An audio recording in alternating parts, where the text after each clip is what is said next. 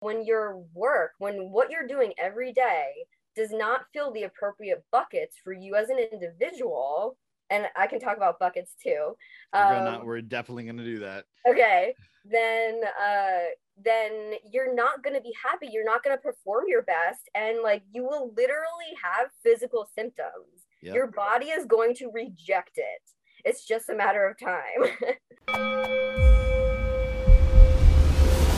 Hard work, hard work, that's what they say. Hard work, I earn my pay. Hard work, do it every day. Well, welcome to another Work Ethic podcast. I am really excited about today's episode. I'm here with Danielle Farrell. Did I say that right? Yes, Farrell. Say it. Okay, there you go. So Danielle is a new friend of mine. We've connected a couple times. You are out in Denver, correct?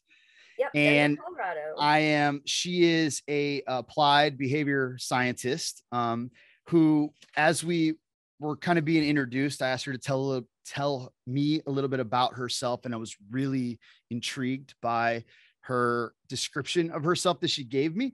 And so I'm just going to echo a couple things that stood out to me from that, because as soon as she emailed me, I wanted to have her on the show before we even verbally connected. And since we've chatted a few times, I'm like, oh, all the more I want to have my new friend Danielle on. So her background is really in human development, and she has been interested in human growth and evolution over time and what humans really need to thrive. Paying attention to social sciences, heavy on psychology, and really like what drives human behavior, which for those who've been listening along with the show know that this is something that I'm particularly fascinated with, and actually what the Work Ethic podcast is actually all about. She has spent a lot of time building departments and teams and working, really specializing in higher education. But has over the last year or so made some transitions in her life and has been paying more and more attention to Web3 and DAOs in particular, and just really thinking about what the future is going to look like and how technology is going to play a role in evolution and human development. And I couldn't be more excited to talk about all of those things.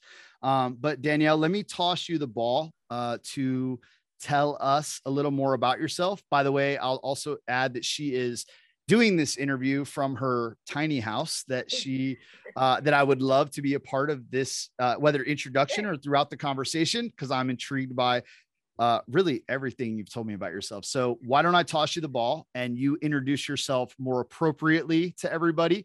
That was my best stab at what I could do now, but Danielle, introduce yourself and then we're just going to roll from there. Thanks, John. That was great. Hello, everybody.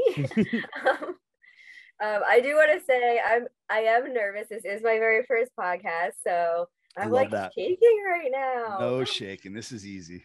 So, hello, I am Danielle, and I feel like every day I try to catch up with who I am and who I'm becoming and trying to figure that out. But I did work at 15 years in higher education as a behavioral scientist, just building teams, rehabilitating teams, departments, and offices. The last one I did was an organizational culture office for a big university here, a state school here. And before that, I was just super intrigued by human behavior. I was really intrigued by my own behavior. Like there were some things I did, I was like, what? Where did that come from? And so, and like a little bit selfishly, I kind of just wanted to like learn how to be a good human, like learn how to live a really happy life and be good at contributing to society, I guess.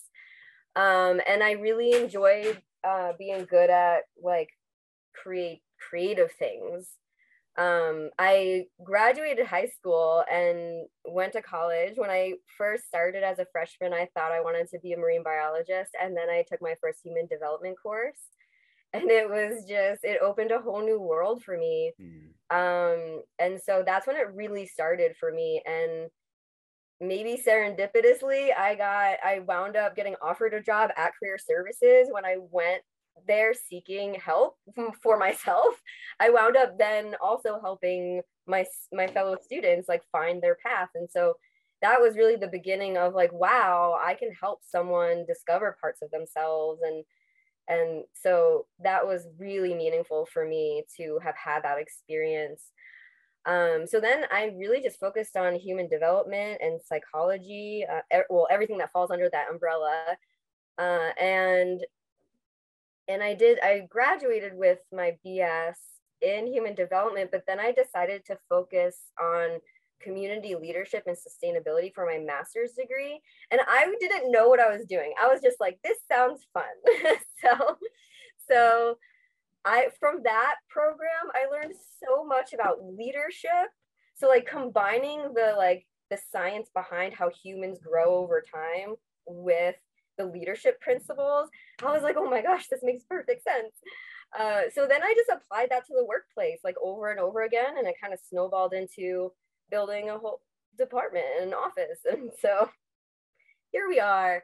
But that was about a year and a half-ish ago, I actually quit my job after spending 15 years in higher education, not at the same place, in a variety of institutions, universities and colleges.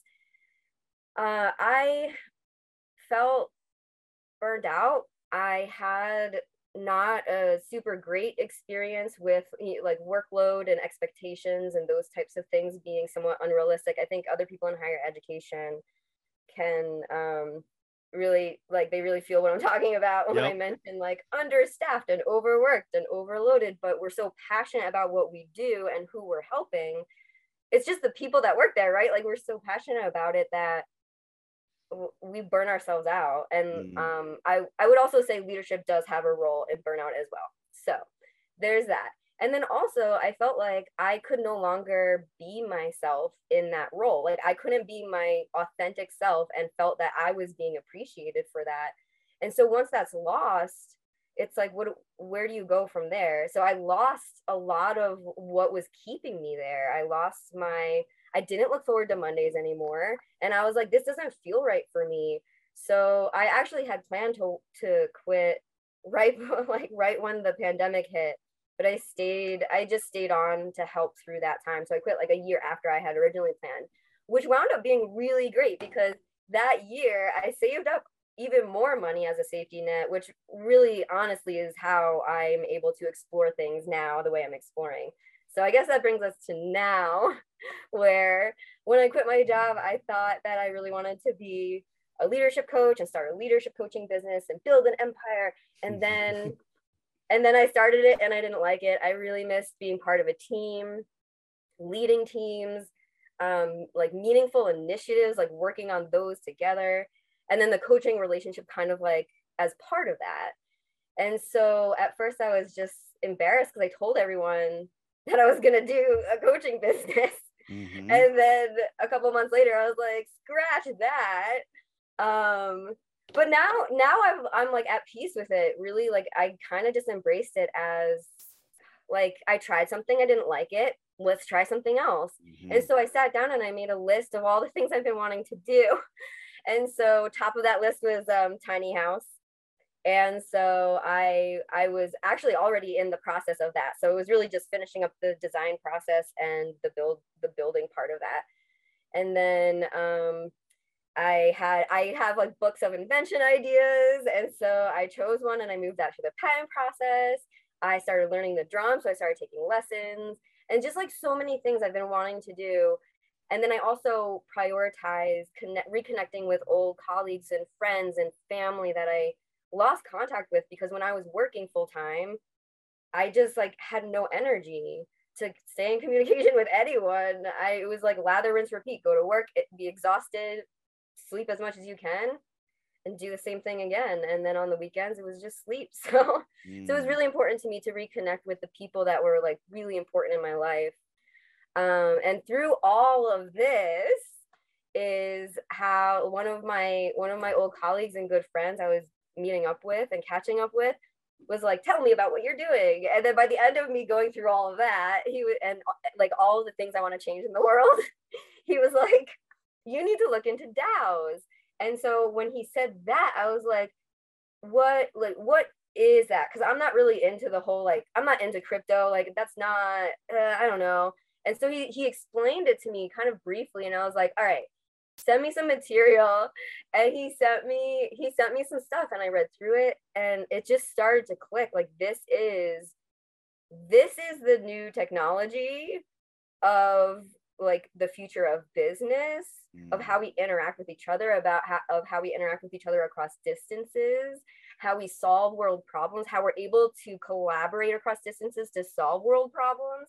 Like, all of that was coming together as I'm reading through this, and I just fell down the entire Web3 rabbit hole from there. And I would say I'm still not into crypto, but I'm really into DAOs, decentralized autonomous organizations, and like how potentially it works with crypto to get their goal accomplished or their mission accomplished.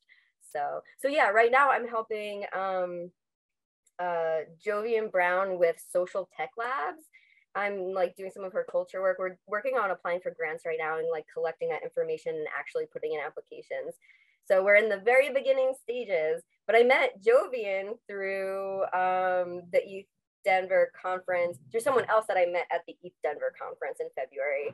So yeah, it's been a really great ride. That conference was a really big practice in like kind of doing what I just did here, I guess. So kind of like trying to put words to like who I am and what I want to accomplish, and the skills that I have to offer, like the talents that I have to offer. So, and through that, I just made connections and friends, and I, like through Taylor, I met you. And so here we are. Man, yes, here we are. There is a million things that you just covered that I hope we can pick back through. I tried to jot down some notes here. I do think, for the sake, like, I'm gonna do everyone listening a favor, and I'm gonna resist the urge to go back to the beginning of some of that, and I have some notes, so hopefully I can remember how to do that. But for those listening, let's talk about the end of that story. I'm not that into crypto. I went to ETH Denver. I'm learning and exploring. DAOs are decentralized autonomous organizations. These are the future of business and collaboration over distance. For those listening that don't know what the hell you're talking about, can you give some sketch of what that is? Maybe what are some of the things that you were sent or learned or whatever, just for the sake of context. Then we can go back into some of the non-Web3 story, because there's so much that leads to this. But I do think, for the sake of those listening, maybe they could use a little schooling here. Yeah. So Web3. So I don't feel like I'm an expert. So there's that part of it. So I just wanted to put that disclaimer out there. I love that. Please don't quote me. Web3 is kind of like the umbrella term for the world of blockchain building. And so under that umbrella, we have crypto was kind of like the first big thing that came out of that people were really excited about. And then we have NFTs.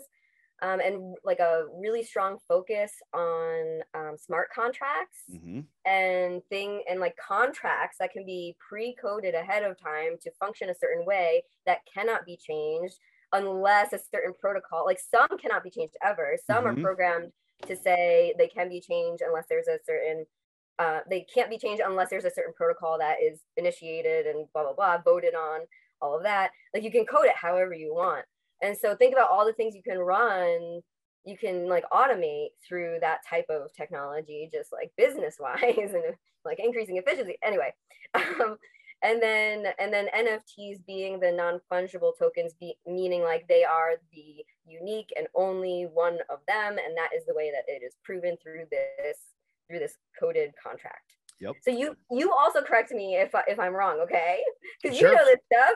A little bit, yeah, a little bit. I'm also very interested in this, and there have probably been previous episodes that have touched on this, but I don't ever want to assume that our audience has gone down the rabbit hole. Yes, and would love to tease them into that a little bit as well. So then that leads to DAOs. And then the third like discovery that has come out of this world is DAOs. So these are like the three pillars right now that I'm aware of, is cryptocurrency, NFTs, and DAOs. And they all kind of like work together in ways I don't completely understand. So I'm not going to try to attempt that at this point. Fair enough. But DAOs being decentralized autonomous organizations. So that's taking the smart contract technology and applying it in a social setting, applying it to real time, real people, real goals. And so there are DAOs, these decentralized autonomous organizations that are organized by humans, and then whatever they can automate, they will automate through a smart contract that then has like a specific launch date and that's agreed upon and blah blah blah. And how it functions is agreed upon generally by everyone that's involved before it launches, so that everyone is like, yes, I agree to this contract. Yep. So yeah, so it really allows people to come together to make some magic happen. There's a DAO that exists to give basically help local pizzerias not go out of business. And so what they do is they literally just like raise money to have pizza parties, and the pizza is always ordered from local businesses. So that's just one example. And then the one I'm working on building, the one that I'm trying to help, I wouldn't say that I'm working on building because I'm not the founder. She's the founder. Sure. This is Social Tech Labs. Yeah. Tell us about it.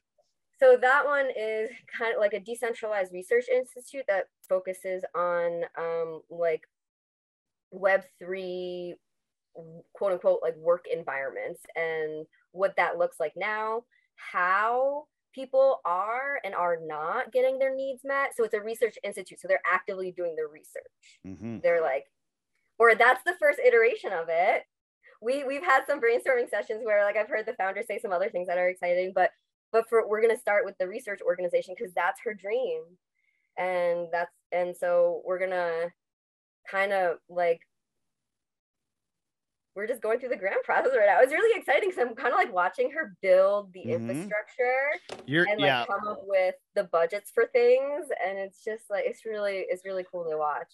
Yeah, you're at a very exciting, I mean, it sounds like even historically, a lot of your roles were in established institutions, right? And now you're at this like entrepreneurial development side of something that you play a similar function in. You're like, yeah, I could do what I do in the institution, because we're talking about the social setting, the humans, the goals, the interactions, the development, the teamwork, the leadership, all of the things that you're like, that applies in a new thing and an old thing differently, but equally. And that's a really, really exciting kind of, now, I guess just using that kind of dichotomy between the established and the new, I'm curious to hear, like, how's it different? Like, how are you experiencing those differently? Well, I tell you how it's not different. There's people who resist culture work no matter what. What do you mean by that? Like they're just, for whatever reason in their life, they are like, they haven't had experiences that have led them to be comfortable in like being vulnerable and like really bringing their true selves to the work environment. And so this is a different type of work environment where like it's not a traditional organization. So the people that I work with, I just kind of assumed like everyone was like already on the same page about that, and there are people that are just like still. So like I feel like that's always going to be a struggle of like helping people understand the importance of this work. It's not the founder, that's what's important, but but like that's what has been similar, but everything else is different. Like everything, there are no limits. Like we do not have to worry about budgets. Like we create our budget according to what our dream is. We are not limited by budget. And that's the beauty of it, is like the people who believe in it will fund it. I see. So this is interesting. So you're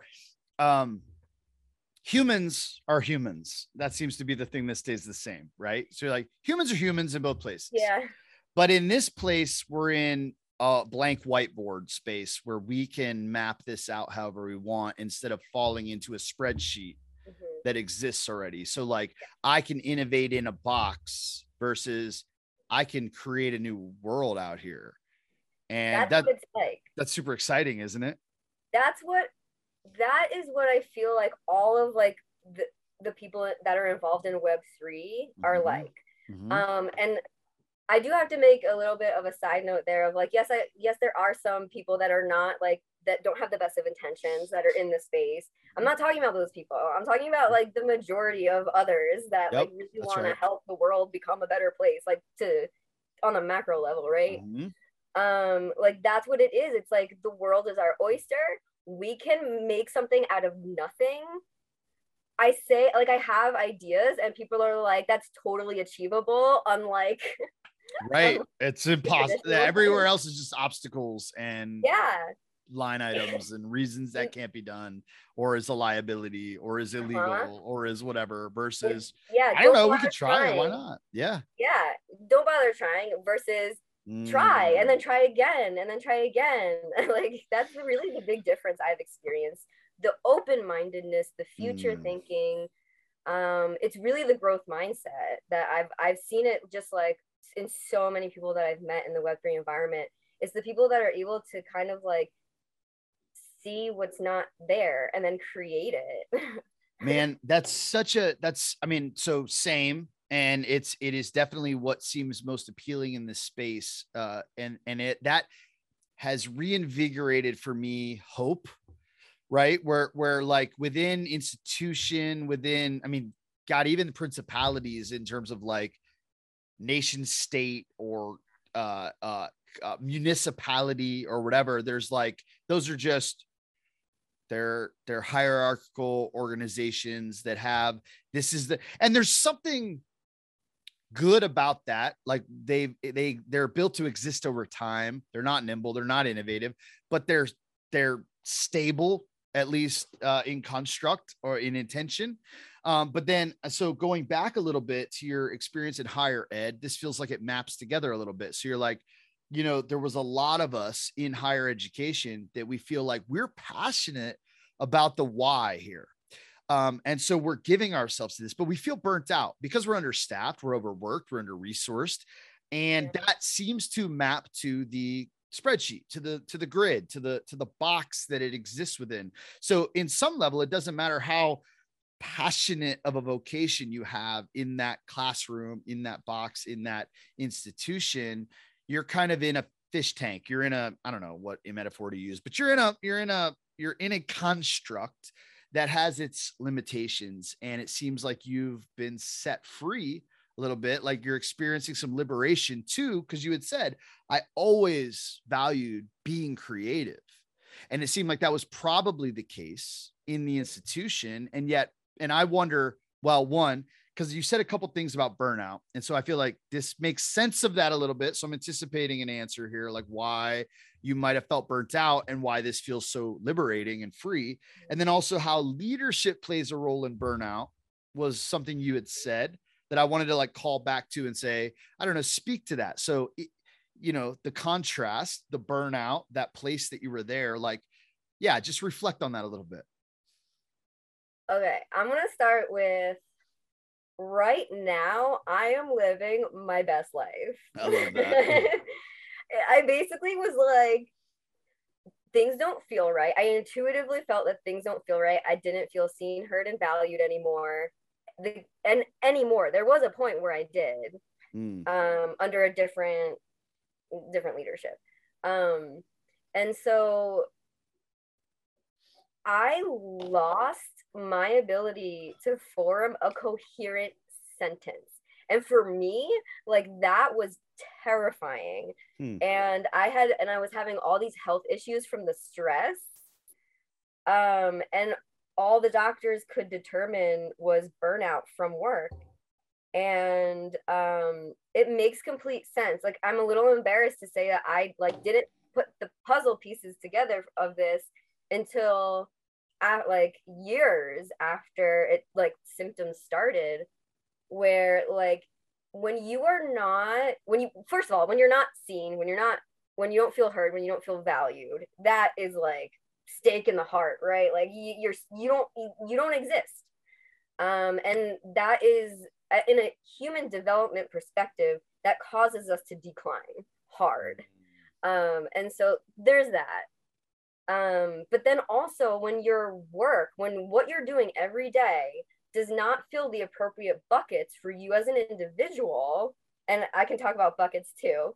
We're definitely gonna do that. Okay, then you're not gonna be happy. You're not gonna perform your best, and like you will literally have physical symptoms. Yep. Your body is going to reject it. It's just a matter of time. So do you know the book? Do you know the book, When the Body Says No? Oh, I thought you were gonna say The Body Keeps the Score. That's another one on this. Actually, who are go on. Whichever one, just talk to us about it. I'm gonna look those up because I actually think great book. I don't think I've read the one you're referring to, but The Body Keeps the Score is tell me about it. Phenomenal book. Just like really clarifies like a for someone for I don't like to say layperson, but like for someone that's not familiar with psychological terms, like it really talks about it in a way that helps you understand how trauma and your experiences in general in life are held within your body when they're not properly processed. Yep. They stay with you. And that's another thing that like I used to do in workplaces is advocate for trauma informed practices. You'd be surprised how many people are against that. Like, why? Everyone has issues that like I very strongly believe that there's no such thing as a bad employee. There is such thing as a leader who doesn't know how to provide the environment for that person to blossom, to come out of whatever struggles they enter into the workplace with from their normal lives, like their personal lives, I mean. So I don't know. I lost track of what I was thinking. Well, so The Body Keeps the Score. I think you really hit on. And then When the Body Says No, which I'll just say I don't know really deeply, and it is very similar. It's Gabor Mate is the author, who, by the way, I just recommend reading everything by Gabor Mate. But this book actually reflects on some very concrete diagnoses related to neurological diseases, like Lou Gehrig's disease, and actually maps them to experience and personality. And so those map really well. One is more clinical, psychological, like, so like there's this one, I've read pieces of the book. My wife talks about the book constantly. She's in love with the book. But like so if I remember right, I think it is Lou Gehrig's disease, that there are doctors that will talk to someone who has symptoms that they go, I think I have this condition. And they will just in a conversation with the person be able to go, no, you don't. And the reason that they can discern that through a conversation is that they're not nice enough.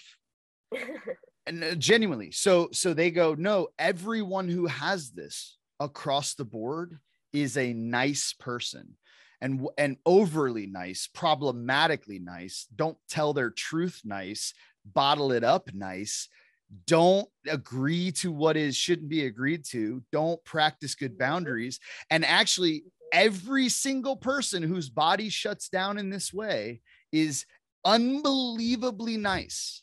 And if I talk to you and you seem like a fairly disagreeable person, then you do not have this disease. It's that consistent that we could just diagnose you conversation. We can not diagnose you. We can say you don't have it because of that. So that's the one thing that really stuck with me, but it maps a lot to this. And it is all trauma informed. Like it's like his entire, so he writes about addiction and illness and all these things, but it all goes back to, for him, childhood trauma, things that we embody and carry within our bodies, and how those kind of play into things. And then we could talk for days about coping mechanisms and and masking and stemming and those other things if you want. Well, I'll tell you what, just since you said that, give us a little vignette of what you're talking about. Oh, just like, there's so many different ways that people cope with trauma that are considered quote unquote healthy and unhealthy, right? So addiction, one of them, very obviously an unhealthy version. Exercise is one that has been heard on both ends of the spectrum too much or not at all. Mm-hmm. And like a lot of other things like that come out physically in your body too, like biting your nails. I went like this because I bite my cheeks. Oh wow. Biting your lips. Like have it like going like this with your hands, or like needing to like fidget, like it's like the energy needs to come out. Like Mm-hmm. and it has to go somewhere. You have to put it somewhere, and it's like, what do you choose? That's really what it is. It's like, what avenue are you going to choose for this to go, because you're not able or willing to feel it right now. So you're like, yeah. So I think that's a great conversation to have, to just kind of talk about the huge spectrum of things, so that people start to understand, oh, these behaviors, they're not necessarily unhealthy, but they are a sign. Right. Yeah. I mean, they're not necessarily unhealthy, but they are a sign. Well, do this, and there's I know we're gonna meander here, and hopefully that's okay with you. My experience with you so far is that's okay. Yeah. Yeah. Well, that's good. So, but I have a bunch of stuff I want to kind of circle back to, but before we do, on this kind of coping mechanism thing, and there's like overworking out, not working out, all these things that you just rattled off. I can't help but wonder, just to the theme of the show, there is a lot of work that is done, people that are extremely productive, maybe as coping mechanism. Lots of people do a lot of work out of a lack of self-worth. Like, I just want to be seen and valued, and actually, rather than allowing work to grow out of a sense of value and identity, right? And it's weird because they can look very similar. They can accomplish, I mean, someone could be very, very fit in the gym because they're a very healthy person, and someone could be very, very fit in the gym because they're dying inside. And then the same with our work ethic. And I guess I'm interested in hearing from you on this topic in particular, just like speaking to work ethic as such, and actually thinking about it in the lens of health and dysfunction and coping and thriving, and like how you understand productivity and human motivation and health. I love what you said.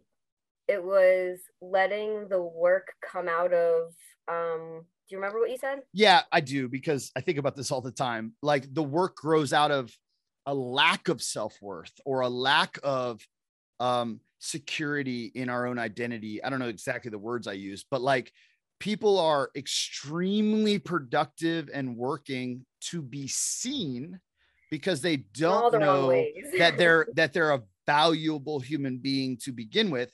Mm-hmm. And then contrasting that with someone who goes, I am valuable and worthwhile and loved, and because of that, produce, right? Yeah. Something overflows from the well of a security and an identity, versus production out of deficit. Something like that is something like what I said. Yeah, that second one, the one where like the person, I call that thriving. That's thriving. Mm-hmm. When you're aligned and you're in innovative states and flow states really easily. You feel seen, heard, valued. You have a sense of belonging. Mm-hmm. The environment feels safe. You have psychological safety. That is what the goal is, because that is when you're most productive. That's when you're most inspired. That's when you're most creative. You do need to take rests from those periods. Sure. But it's like way more efficient to work in that way, because you have all of that regenerative energy that comes with those things for you as an individual, and it's different for each person. Those are the buckets that I was talking about earlier. Come out of the bucket. Yeah. And so like, that was really like the heart of what I was doing when I was working full time, was trying, like, helping people understand, like, that's how you get the most productive people as a leader. You get to know them and you provide that environment. Okay. So talk to me about the buckets. Okay. So the buckets, So when I originally came up with this concept, it was like a pie graph, but the pie graph had like so many different like things in it, because your pie graph could have, I don't know, 10 things in it. It could have 200 things in it. It depends on the person.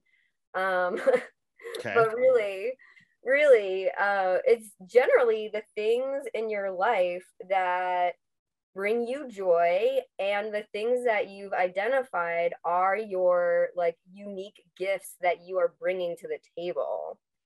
So things that you love doing, you are really good at, are your gifts that you're bringing, as well as the mindset that you bring to the table. Mm-hmm. So it's kind of like when you are running low in your buckets, you start to feel it. So, for example, if at work you start to feel not valued, then like you ever get that like feeling in your gut of like, oh, something's off. Or like, oh, I'm not looking forward to that meeting. Oh, I'm not looking forward to talking to that person. Oh, like whenever there's that feeling, something is off, and you just have to figure out what it is and put it back in alignment. Now, in the workplace, you don't always have control over whether or not you're in alignment. You can advocate for yourself. If you've done the self work, the self exploration work, you can advocate for yourself. But however that person translates it, that person that controls your work environment, very frankly, they control your work environment because they are your work experience, your interactions with them.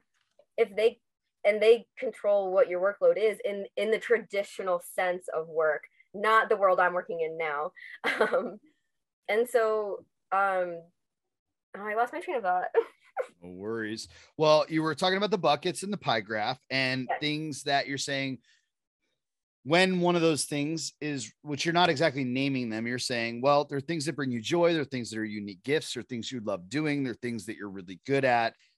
They're your mindset. And, but then by way of example, when you feel something's off, there's like a way to bring that into alignment. But sometimes in the traditional work environment, you're not, the idea of like, there's some things you can control. Like, you know, I always think of the serenity prayer. God grant me the serenity to accept the things I cannot change, the courage to change the things I can, and the wisdom of their difference. Like, we can control how we respond to these environments that we're in. Maybe we can leave, maybe we can advocate for ourselves. Maybe we can, you know, there are things we control, our own feelings, thoughts, behaviors, but there are things outside of our control. The culture, the environment, the ecosystem within which we're in. That's I don't know if that's helpful to like bring you back to the train of thought, but that's kind of what you were fleshing out. Which, if there's not more to say there, I can ask you some things about that. But if there's more to, you're like, oh, I want to pick up with that. Well, Go ahead. I'll talk about the example about like buckets. So for you, are you okay talking about your personal life? You can talk to me about anything you want. Okay. So for you, you have a wife. I do. And I bet that it's very important to you to have time with your wife. Yes. And then, of course, like go even deeper. What are your love languages? What does that time look like? Is it spent in the smartest ways and like the best ways for both of you to feel loved during the time that you have together? So like you just go deeper and deeper and deeper to like make sure your bucket's really full. Mm-hmm. You like figure out what that experience needs to be to like, and then you know when it's not full and you know what to do to fill it up. So that's what I'm talking about. Like those types of things. It's your values. It's what you know that you need to like be you. Yep. Fully. Yep. Yeah, and then I'll work on defining that like a little bit more of like, here are more examples. Well, no, it's good. And I'm curious of the, like, I kind of thought that there might be names to the pie graph, right? Like what, because you're right, it's all of these different things, but probably they fall into a couple categories. So I'll take a stab at some based on some other constructs that I go, well, like general fitness in terms of like physical well-being, right? So like, is my physical ecosystem okay? The body says no. Like there's ways in which my body is telling me something. I'm hungry, I need to sleep, you know, there's something wrong here, I have an ulcer, whatever. Like those are announcing some reality. So there's physical. I think there's probably financial, like there's probably something where, well, one, some people just care about making a bunch of money, and it maybe breaks them from caring for their other buckets. So they ruin their family because they're worried about finance. So family would be another one of those. Seems like these are all F's, but like your family and your friends, your finances and your fitness, like these are all things. And then maybe something like faith, to stick with the F's, but like your sense of purpose for your calling, your vocation, your why, the thing that pulls you. And I would go, those seem like all significant. And if I go, yeah, I've got like a really good family, I've got a good group of friends, my finances are in order, and I'm physically fit, but I don't know why any of this is going on. I'm out of alignment in my, I would say faith, but in my, whatever that metaphysical piece of me is, it might really screw up the rest. And I could give all of my attention to any one of these things and go, all that matters is my friends. And then I lose my family and my finance and my fitness. Right. And so we make trade-offs. So there's this something about what I'm hearing is like, there's these buckets, they all matter.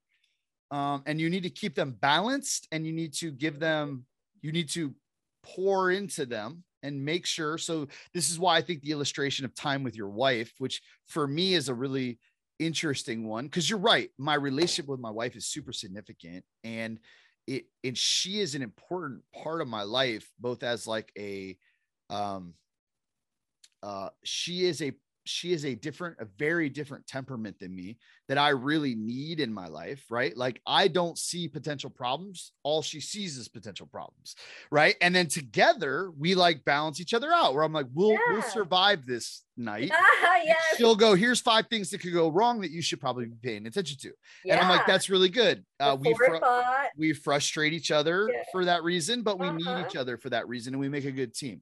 Time together is really important, but like the love language thing matters. So you bring this up and I go, oh yeah, we need different things. And sometimes I am giving her something that I don't need, or even sometimes even want, but I know that she needs, and I need a healthy spouse. I need to live in a house with someone who isn't, gonna make living in that house hard. Right? Like you want your cohabitation to be healthy, just like your team at work, just like your other environments that you're in. Right? Exactly. Yeah. So that's it's all human sciences. It's all relationship. Yep. Like, and how we interact with each other, and how we with every interaction, we have a choice. We have control over what happens.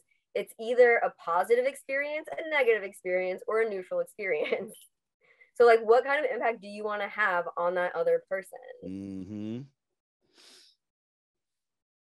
Positive, negative, neutral. I want to think about that. So, okay. So, as you're talking about, so I love this. I think this is really helpful, and actually something to really, for everybody listening, I'm like, this is a really good,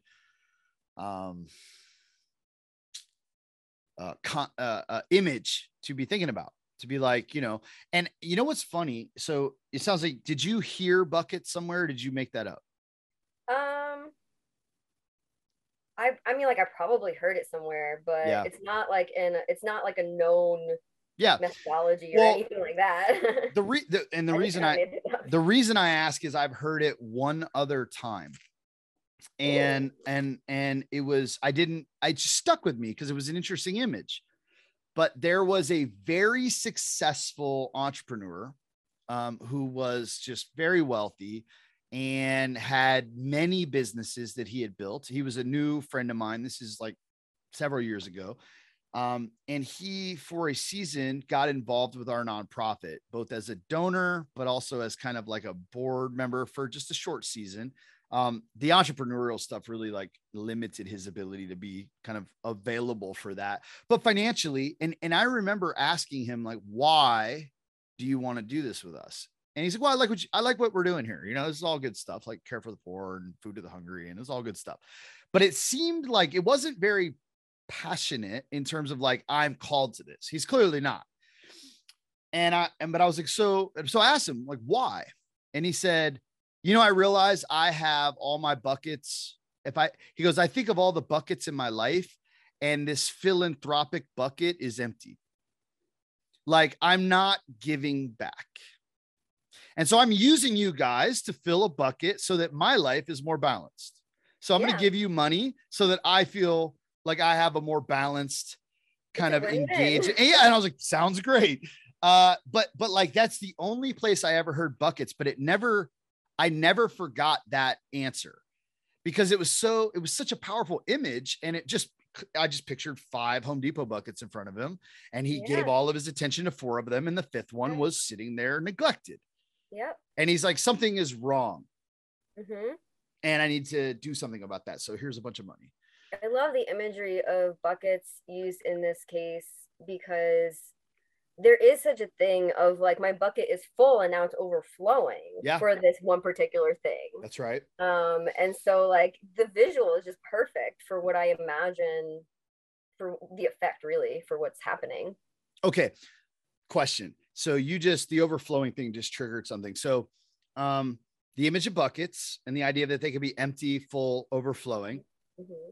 And then before, we were talking about people that are working as a coping mechanism for their own lack of self-worth or something like that, versus someone who is working out of an overflowing sense of identity and worth.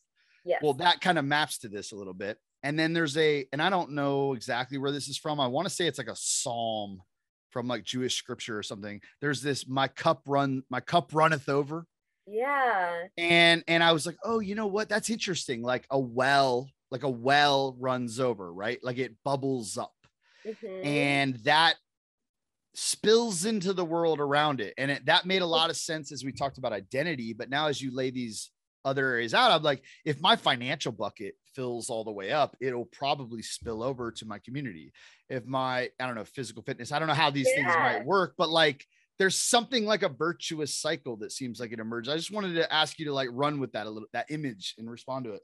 I have another image that comes to mind of Maslow's hierarchy. Mm-hmm. Food, shelter, clothing, sense of belonging.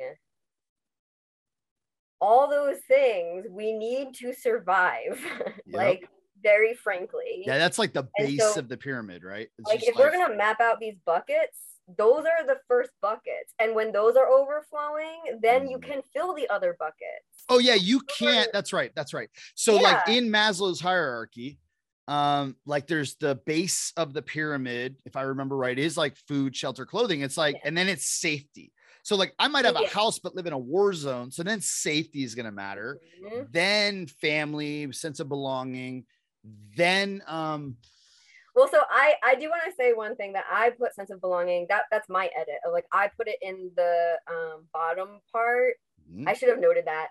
That because there is data supporting that shows that when we don't have that, our brain like dies. It's just like, all right, there's no reason to live now.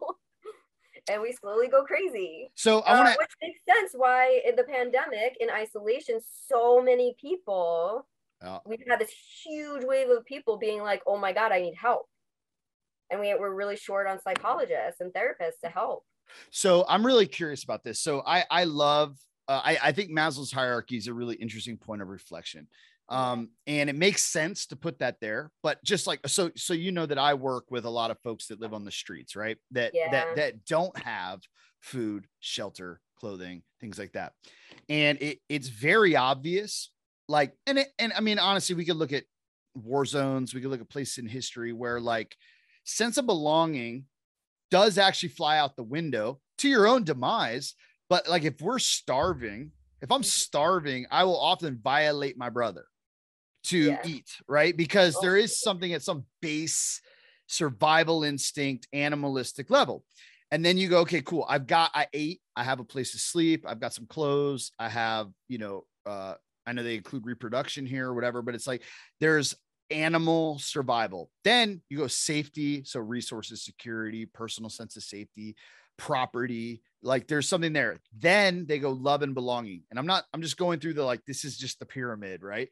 Because I just pulled it up. So not that I'll have a great memory of it. I'm like looking at it. So you have love and belonging, intimacy, family, sense of connection. Then just to finish this for, you know, the pyramid, it goes esteem, self-esteem, status, recognition, strength, freedom. Then you have self-actualization, right? To really actualize yourself. So one, just, yeah, amen. We need all those things. And it's very clear when someone's starving, why they might risk their safety, or when they're not safe, they might risk their relationships, or when they, you know, it's like when, so they're built on top of one another, and we will sacrifice the next one up for the more basic need. Right. So two thoughts. And I'm going to just put two things out there, and then I'd love you to respond to this. So the first thing that comes to mind is there is a book by, and I know you do psychology, so you might know Viktor Frankl. So Viktor Frankl is a dude that I love, was the founder of logotherapy, whatever, but he wrote a book that's very well known called Man's Search for Meaning. And it's this memoir of the concentration camps in Nazi Germany. So he was a Jewish, Austrian, I believe, and that found himself in actually 4 concentration camps that he did survive. And then he went on to like form this incredibly powerful kind of psychological construct called logotherapy. But Man's Search for Meaning, he tells these stories that are really interesting because they're in this so he's like, all these good Jews get put into concentration camps, just like good everyday people. Like we're all just decent folks. But the conditions unveiled something about the people. So like there were people who had no security, had no food, had no freedom, were stripped from their families. All of this was taken away.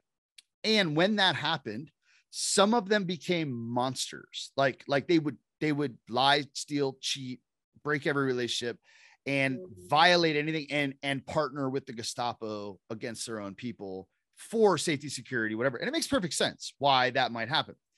He's like, but then there were these other people that when they came in seemed the same. But when they were stripped of all of this, they would give their last morsel of bread. They would sacrifice themselves for the greater good. And he's like, there's something that differentiates these folks apart from the freedom, the safety, and even other people. It was like something transcendent that existed.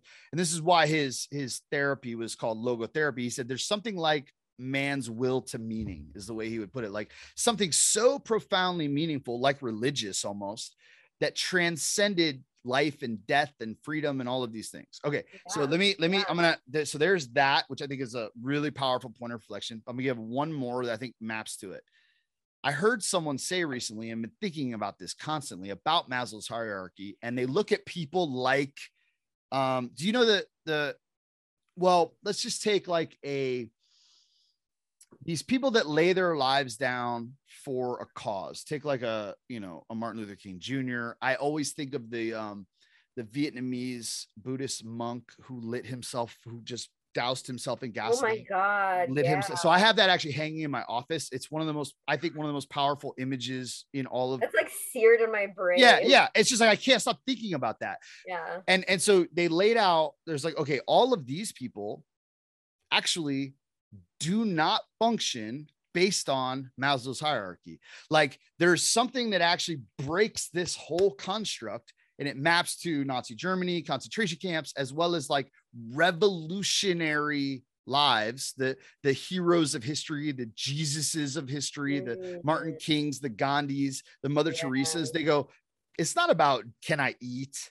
Can I be safe? Do I have friends? Do I wake up in the morning and have a sense of self-esteem or self-actualization? None of those are the questions of the hero revolutionary, right? And I've not been able to stop thinking about that. And then also trying to hold that. And I'm almost asking you to think with me here about this, because I can't stop thinking about this. Related to Maslow's hierarchy, this image of Nazi Germany, just the everyday person, everyday men and women that come in and something is revealed in them by circumstance. And then these heroic lives that say all of that need be damned for something that I'll give my life for, die for, throw my life away for. So I would love to hear you kind of I don't know, wrestle with this with me a little bit. Let's riff a little bit. um, yeah. So a part of me wants to talk about the different, like how context changes when your circumstances change. Mm-hmm. And so what self-actualization looks like before you're put in an internment camp versus during, Sure. very different. Circumstances are completely different. You don't have the resources you had before. What does self-actualization look like for you there in that moment? And so I would say perhaps those people were fulfilling that part of themselves. I don't know how they would have skipped over the other pieces of it, though. The other pieces of the Maslow's hierarchy. That is really intriguing. That's what I can't stop thinking about. Right? It's like, wait, like, how do you make that move? I think it must be connected to like they feel like it is, you know, like their purpose too. Mm-hmm. Like I am here to give my last morsel of food to this person because I don't need it. I'm fine. Like I can last another minute or whatever. This person needs it. But even when they know that they can't, I actually won't last another minute, and that's not the priority here. Yeah. There's something like I am actually considering this neighbor over myself, like giving myself up, not actualizing self, but actualizing something else, actualizing love or sacrifice and the reason. So one, I mean, this is to me just, and I wanted to hear your thoughts on this, just in terms of like the idea of human growth and development. And this is a role that I think is played in evolution of humanity. This is something that I don't understand because this doesn't help for reproductive, like it's not actually like it's best for the world that I leave an example to follow versus creating more of my own genetic line or something like that. And I actually puzzle over this and go, you know, religious language is the only thing that comes to mind for this, but it isn't always the answer. It's not because he's like, yeah, they're all good Jews, but like, I mean, come on, some of that's just cultural. Like this isn't like, oh, because they're the ones in temple and they're serious about their prayer. In fact, those didn't actually map. Well, what about the idea of like, these are my people, and for my people, this is what would move them forward? You know, there's a, do you know the book? Tolstoy wrote a book called The Kingdom of God is Within. Do you know that book? So, and I'm not going to be able to recount this very well, but what you just said is part of it. So he says like, there's a way in which, and this is a reflecting on like a Christian ethic that he's doing. And it was very like nonviolent resistant type stuff. But he would say like, you know, you start with like, love your neighbor, then love your like village, and then love your people, and then love your nation. And part of this, and then love the world. And what he was saying was the more you abstract the distance of love, the less tangibly doable it actually is.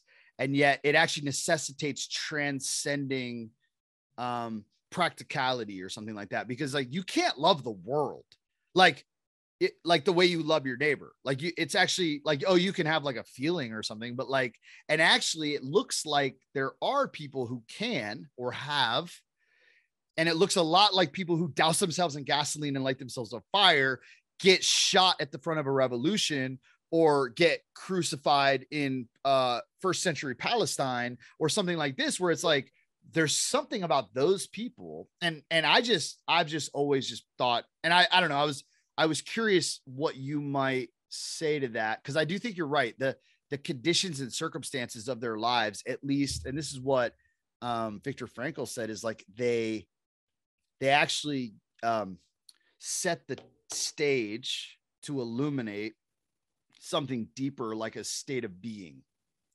Like, so like take back to the people, some work out of a lack of self-worth and some work because they know that they're valuable. I actually bet you that is the difference. Like now those same people who are both working really hard get locked in a cage, right? Yes.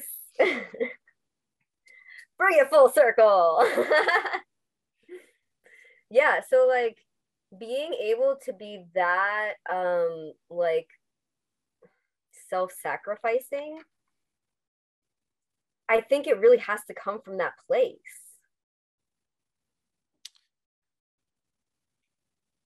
I'm going to use this for a weird transition. When you were Okay. when you were working in the institution in higher education, you had a sense of fulfillment around, like you said, like I help students find their path. Mm-hmm. And that seemed like something that was fulfilling. Like you were excited about that. One, the phrase "their path" stood out to me. Like there's a path. Mm-hmm. This maps to the self-actualization stuff. It maps to like why we do what we do, where we're going, what we're aiming at. So all of that kind of there. And at the heart of like the theme of this show, the work ethic is like a sense of vocation, which even just etymologically is like the calling. Like that the vocation means voice, like vocal is the root of that. It's like you're called to something, what you're good at, what you find fulfillment in, all those buckets you rattled off. So like talk to me about that job. But then also like your thoughts around the idea of the path, their path, vocation, Mm-hmm. calling, because I think it maps to this a little bit. Yeah, I'm gonna talk about path first. So Okay. so I think of humans as like we each have our own journey. And so and at any given time we have so many different paths to choose from. Mm. It's just like really a matter of figuring out like what are those paths. And like a lot of people don't know how to go through that process of figuring out what the next step is, what are my options. And so what I did with students was I helped them, I helped them pick a career, um back before I like, now 100%, like we're not meant to have one career our whole lives. We are not meant to sit in an office until we're 65, like all of that stuff. Humans do not do well in that type of routine environment in that way, completely disregarding some major things that people need in their daily lives that promote brain health. Mm. Everything revolves around brain. I went off on a tangent. So Keep it anyway, going. Keep the it going. I idea like tangents. We're good. the idea of paths.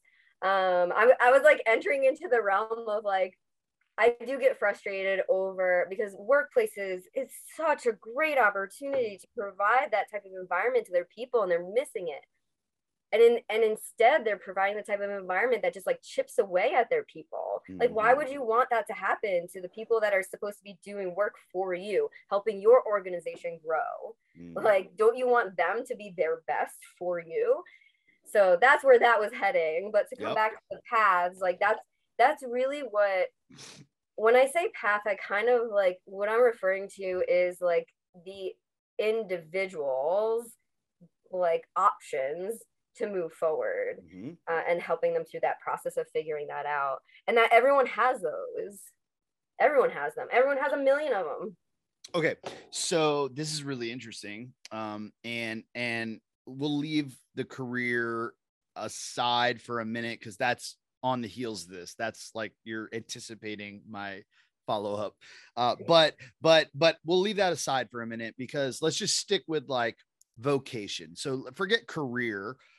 Because you could go, I'm called to be an educator, to be a teacher. And then I could do that in a million different environments. I taught in the Sunday school and I taught in the elementary school and I taught in the, and I taught, my children and I taught aerobics. I don't know. There could be a million versions of that. Right.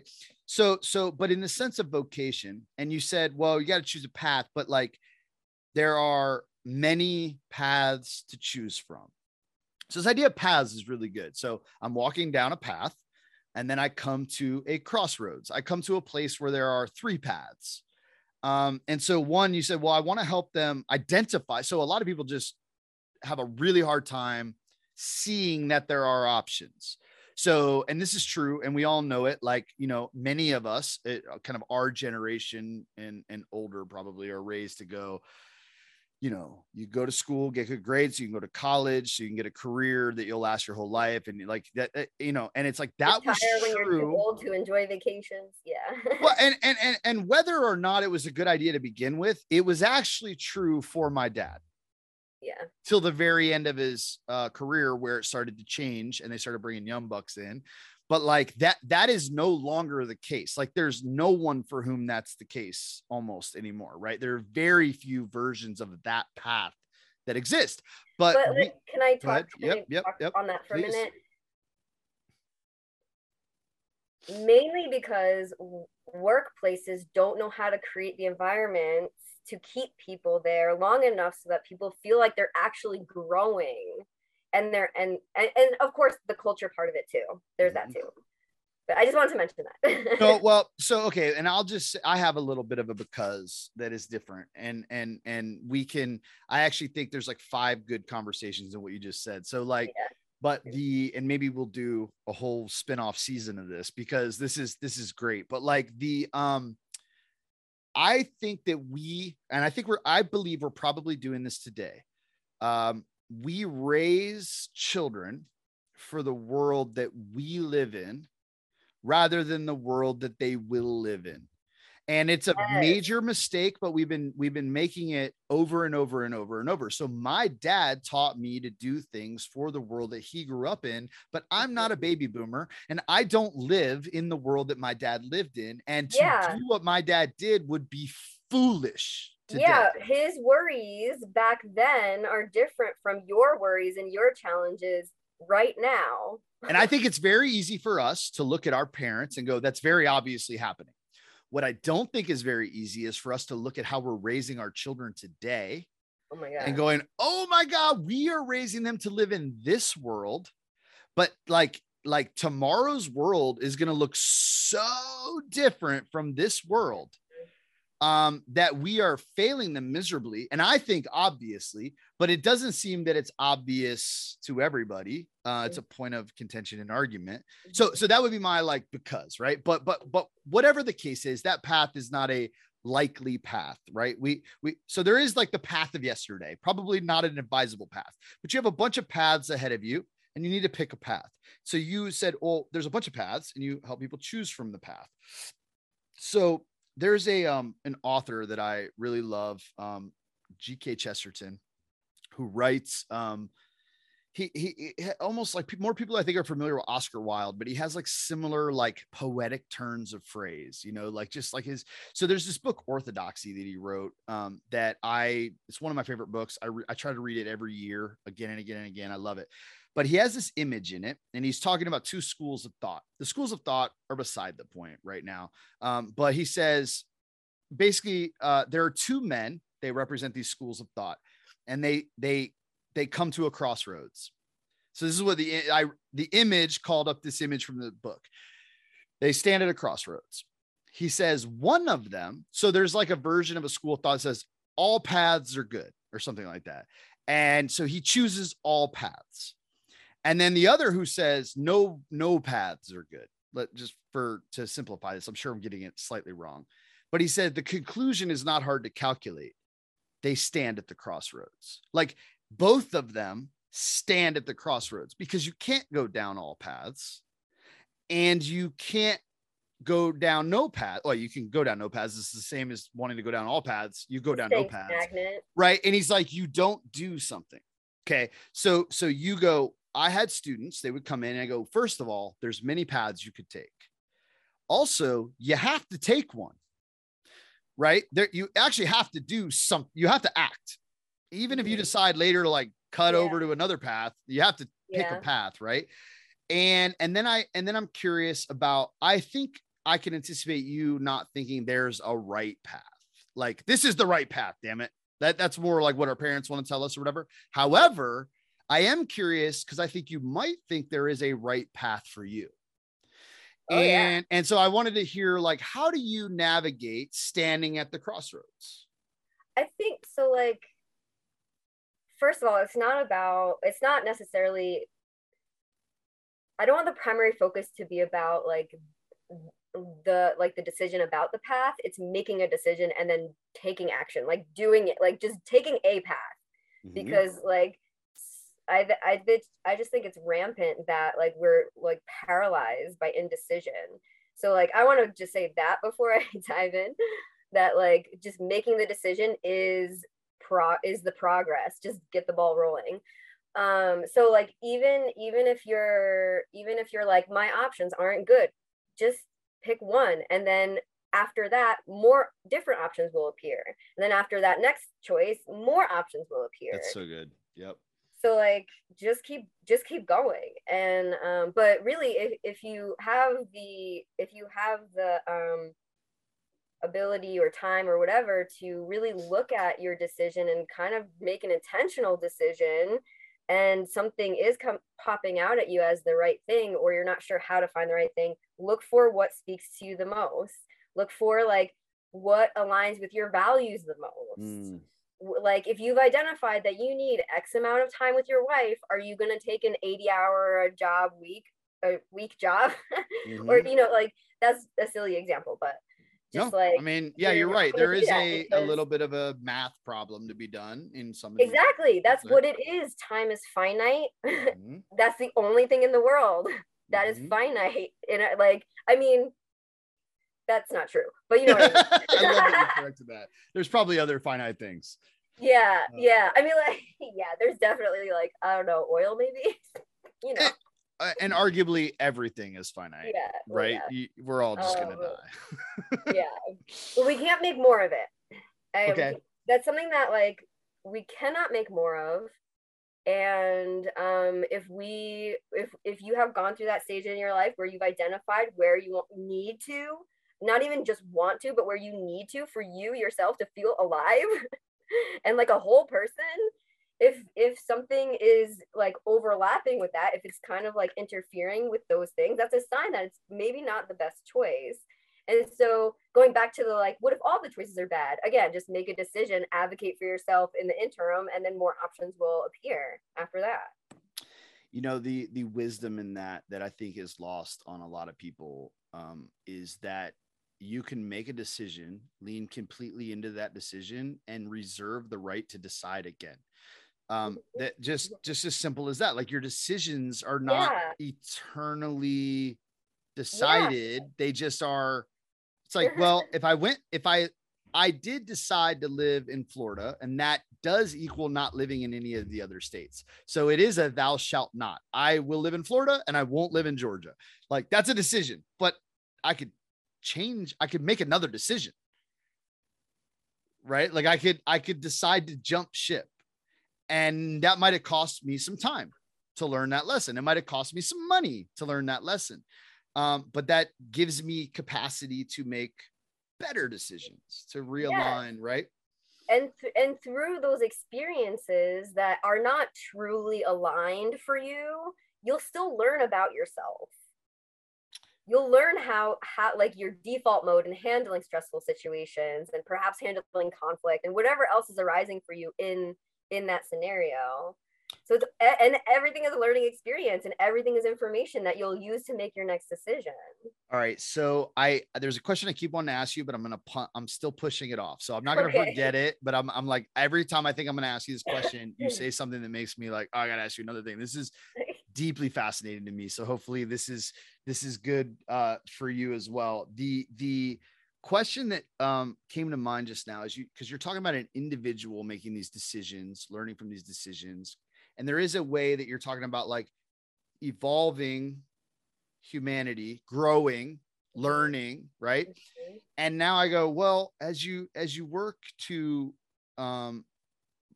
engage with Web3, there is something very similar happening where, you know, so someone might go, I have an idea how the economy should work or whatever. It's like, great, run the experiment, because now there's a mechanism for you to try it. If you can get a bunch of people together and you go, we should all share everything. Great. Try that. See how it goes. Someone says, I think everyone should have an equal say. Great. Try that.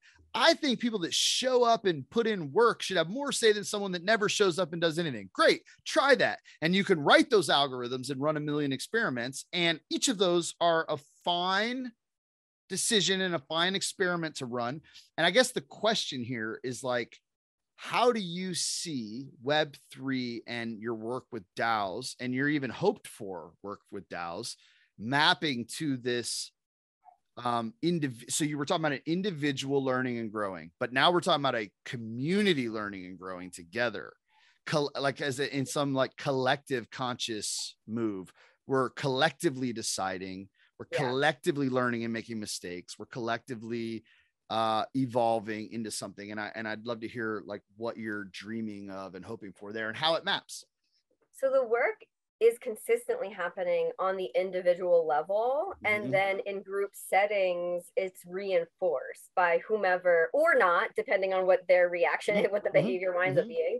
It's either reinforced or not, or severely discouraged by everybody. right? Yeah, sometimes that's the case. And so it's just a matter of translating that to the community setting. So like, yes, still the baseline is we need to figure out how to help each other feel seen, heard, and valued. Like those are baseline how people interact with each other that either makes them feel like shit or makes them, oh, are you allowed to curse on here? Oh, please. Okay. Or makes them feel really good. And I lost my train of thought because I cursed. I don't give a shit. Get back on track. No, well, I'm not going to do this perfectly, but the line that stands out to me, and hopefully it helps you pick up, is to help someone feel seen, heard, and valued. That's the. I mean, like really, like summarize all of like human development. If you want to help someone grow, when they talk to you, make sure that you're making eye contact. Make sure that you're actively listening. She says to me as I look down to write, but I'm writing notes.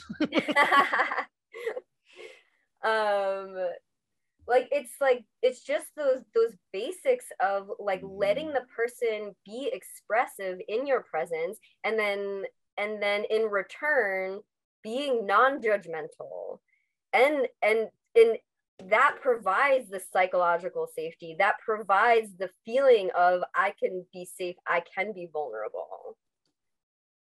And that's really like, that is the skill that like when you master that, you really like, you can make a huge difference in your teams, in your communities, whatever your group environment is. And then once people like witness you doing that in a group environment, then that just what's the word I used before, reinforces it. So keep going. I find those two words interesting to be paired together. So I feel like if I heard you right, you said safe and vulnerable. Yeah. Right. That's can't interesting. Be vulnerable unless you feel safe. Okay. All right. So I have an environment within which I feel safe enough to expose myself, right? To bear my soft side, to take a risk with my, go ahead. This is kind of like speaking to the traditional way we've been functioning, that we don't bring our true selves to work or to whatever we're doing, right? And so like for us to feel comfortable enough that like the other person is not going to judge us, that safety needs to have been established.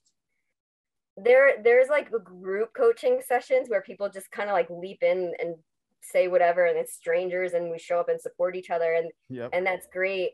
But I would say like this is a different concept of how does anybody create an environment where the other person can be themselves?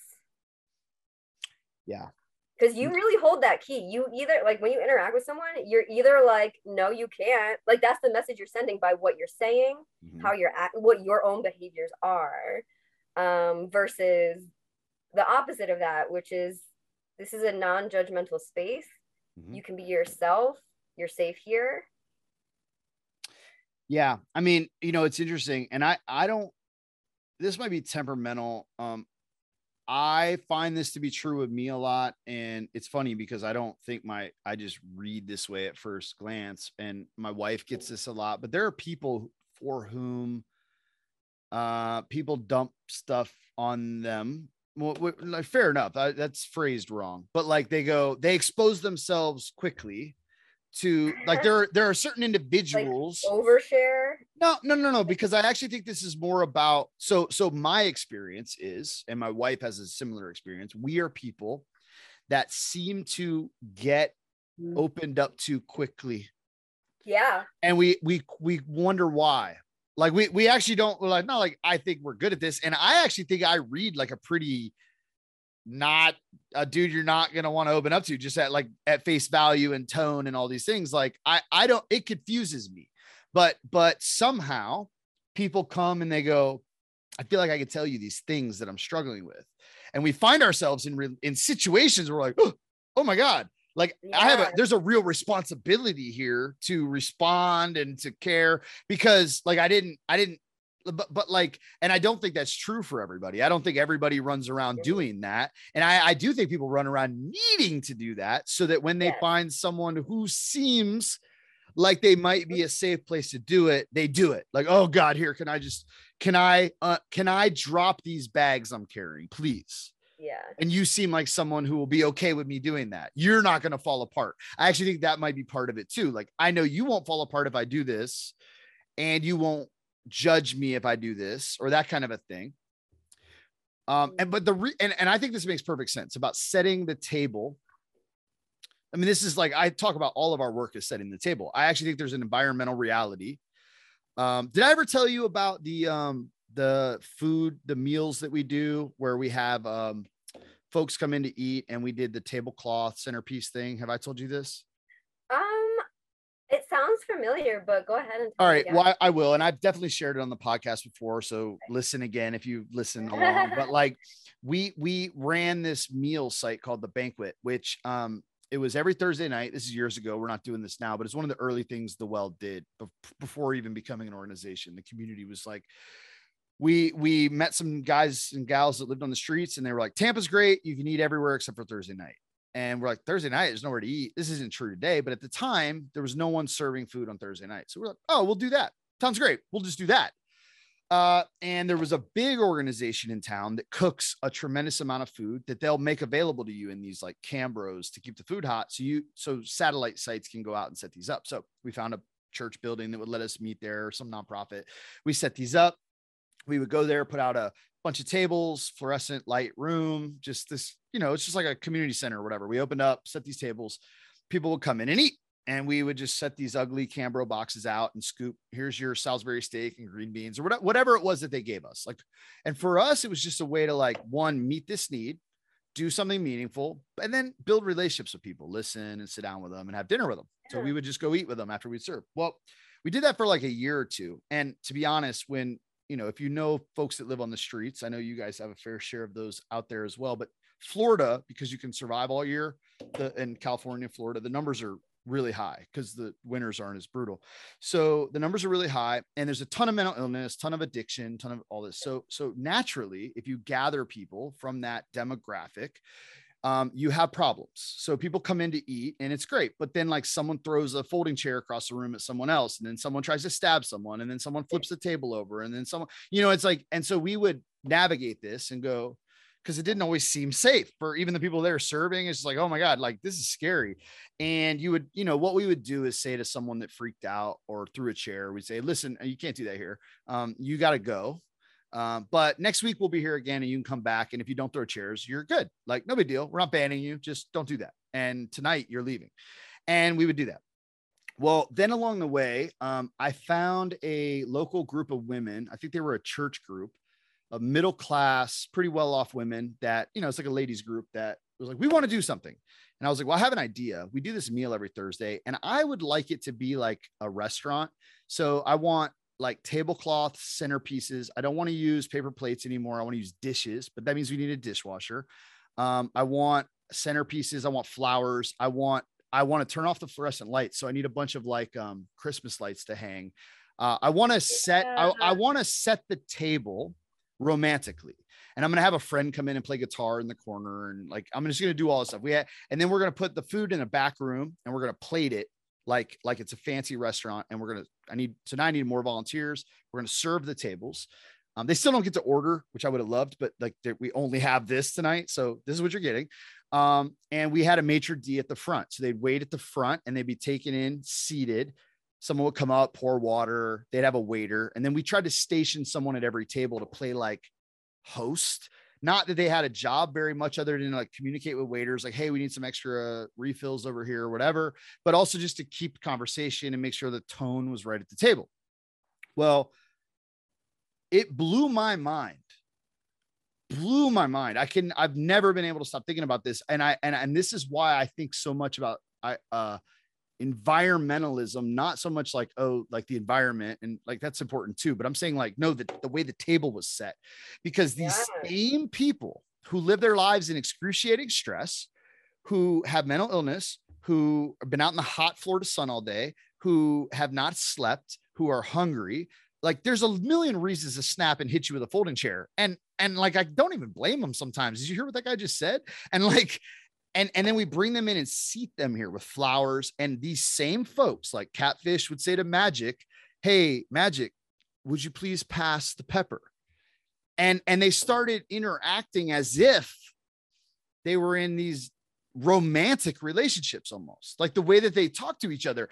And it was like someone had taken a magic wand and transformed the same people. And legitimately, we almost never had chairs thrown anymore. Mm-hmm. And I know this is kind of like what you're speaking to, but I wanted to share that with you because I actually think there is something really important about the way the table is set. I imagine this speaks to what you're saying around like feeling safe enough to share, feeling safe enough to be vulnerable. You want to respond to that? Yeah, well, I think that is a direct response to feeling seen. Valued. Think about how often they feel that way. So rare. Right. It's like dignity. You gave them some of their dignity.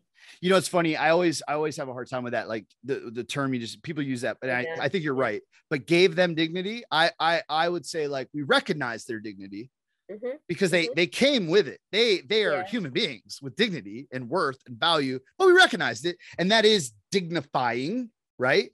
But I think you're right. I think there is a way in which it's like, and what we wanted to say to people is I never use the word deserve. I have a bit of a hang up on that, but like you're worth our best. And because you're worth it, we're going to do our best here. And then what's interesting is when we make mistakes, they're like, yeah, you're clearly doing your best here. Think about like how many experiences that population of people has where they feel worthy. I mean, honestly, this is the problem even with our work today. I still think it's problematic, and there's no way around this if you're in a position of giving hungry people food. Because like one, it's like mercy and like it's a need, but it also, especially if it's on repeat, like, oh, I'll see you next Thursday. We do this with groceries, and I'm like, no, like this is beautiful and good and it's helpful and they could spend their money to do something with their kids. And I love everything about this, but I'm not going to act like it's all good because we're actually creating some weird dependency or passive recipient. We work really hard to keep these relationships reciprocal. Like I will say to them in line, I need you to teach me. I need you to lead me. I need you to like, you tell us what to do. And we need you, and you need a sandwich. And we are trading these things like that. I want to fight for that, but I'm not confused about what's happening. Like it would be better. I genuinely think if everybody had to like pay $1 for it, like, it's like, because it's like, you're buying this at a great deal, and it's still like dignifying in that way. Like I am a contributing member of this thing rather than a recipient of this thing. And it's a weird tension in my work that we always have. And I don't know what to do with it because I'm like, well, I'm still going to do this because it's needed. The food goes wasted. People are going hungry. You can use that money differently. And oh, by the way, I just want to know these people. And that's the way I get to meet with them. So it's a great excuse. Is it the best version of it? No, I don't think I'll ever be able to say, just maybe my condition. I'm just like, it's never enough. But at every step, it's like, can there be a tablecloth? Can there be a centerpiece? Can it be wicker baskets? Can it be prettier? Can it be more dignifying? Can it be like more enviable or desirable? And that's something Or like, how close can we get to the experience of not being homeless?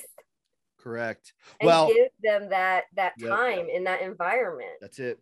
Well, and this is interesting about the word home. I hear like there's a lot of like more, I don't know, like let's say like there's a thing that people do. It seems to be a pretty like, I don't know. I want to say it's like a very liberal type, not like that's a negative thing, but like it's so sensitive. So there's a group that I know that really like, and there's nothing wrong with this. They say houseless instead of homeless, because a home is something different than a house. Like they don't have a house. That doesn't mean they don't have a home.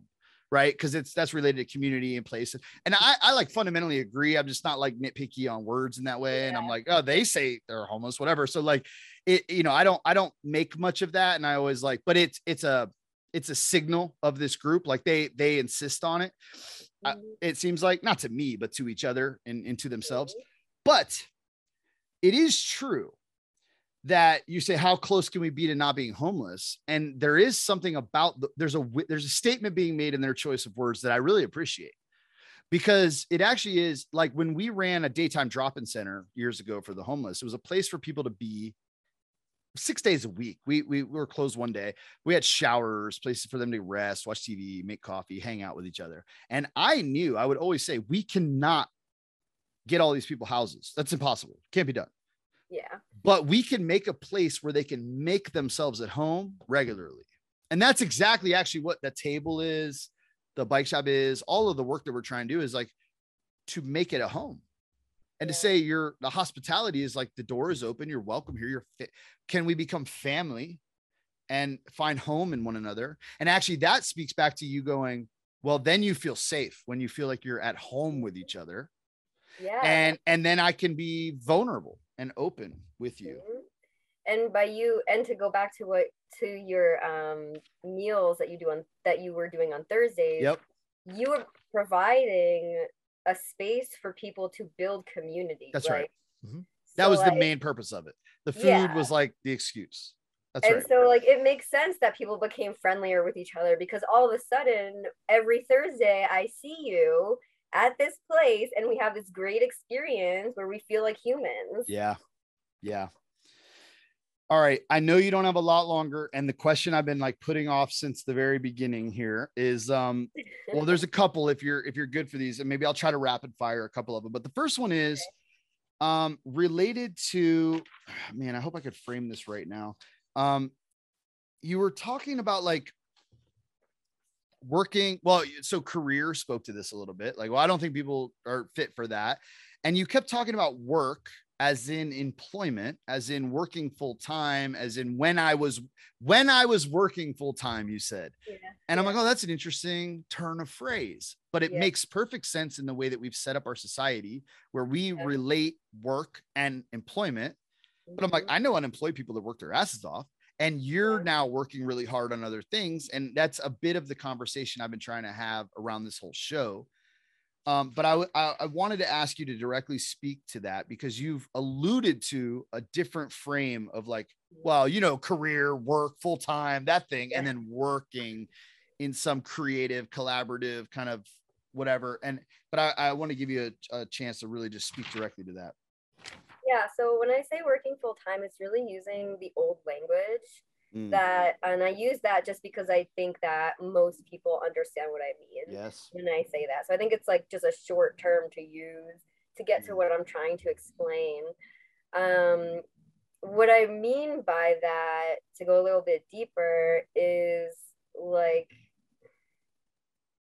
spending the best hours of every day at a desk, or like just doesn't even have to be at a desk, but like just working for someone else. Humans are not, I don't think we're definitely not meant to be stationary. We're not meant to be sitting all day. We're not meant to be in front of screens all day. And I think we're still figuring that out as far as like how much screen time can a human handle, or like what is optimal. Because there's definitely a cap there. And I think like we can establish a baseline generalization, but it is again, individual to each person. That even that like, yeah. So the idea of working traditionally, I'll just say, is like 40 plus hours a week, Monday through Friday, and then having weekends off. And so what I'm doing now is I manage my time very specifically tailored to my values and what brings me life, essentially. Like I use the term what feeds my soul. And so I no longer have time for things that do not feed my soul. And I've become like really good at detecting like what does not align with me, what does. And so my days are like structured around making sure that I have X amount of time with my dog and X amount of time with my friends and X amount of time with my family. And then work comes after all of those. Then I schedule and work after that. And by work, I mean, I do have some meetings that I attend that are like team meetings with the people I'm working with right now. But I also just like, for the most part, most of the time, I get to do whatever I want, whenever I want. Like we have a certain deadline of when we want certain things done, but I can choose anytime between now and the deadline to work on it. I don't have to be someplace at 9 a.m. or 7 a.m. some workplaces. And like, so I can do it when I feel inspired. I can do it when I have, because I know within a week I'm going to have that rush of inspiration and energy. It's just like, it's not right now. So I'm not going to do it right now. I'll do it when that strikes. And so it's just like, I have found it to be very freeing to be able to structure my time in that way. So I'm prioritizing what's most important to me, that I feel like for me to show up to like the quote unquote work side of things. Yep. And I can talk about quote unquote work too. I know that I need these other things to be solid. I need these buckets to be full, or at least 3/4 of the way. Well, what is quote unquote work?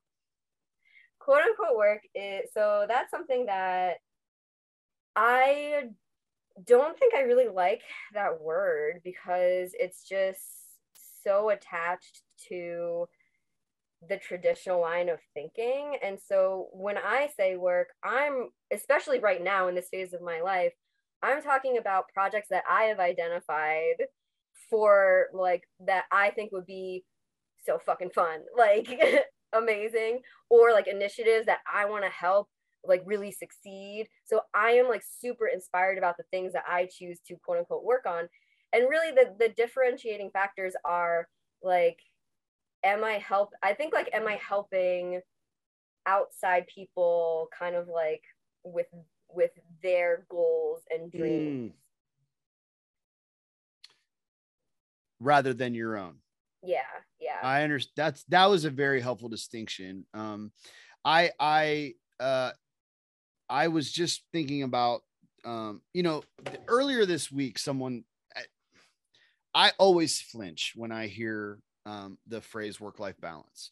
And I think I flinch because and by the way, when you said old language, this really hit me. And I want to, and maybe we can do a round 2 on this, but like, I really want to think about this idea of like, oh yeah, that's actually like, that's what this whole show's about, right? Like I'm driven crazy by the idea that work is something that is like related to employment, or that is something about like going somewhere 9 to 5, rather than like working on your body, working on your mind, working on your relationships, like you put it, you're built to work.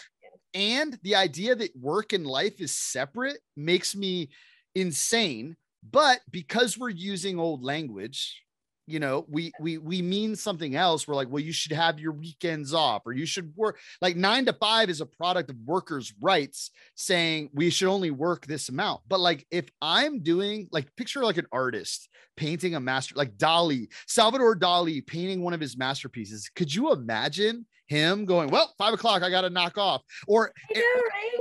If you came in to tell the artist to stop painting because it's time for not working, he would punch you in the mouth. He'd be like, that's insane. I am a creator. Like it flows over. Humans are meant to be creators. We're meant to create and build and like think about the future. I know you got to go in a minute. So let me give you a couple quick questions. What is your definition of success?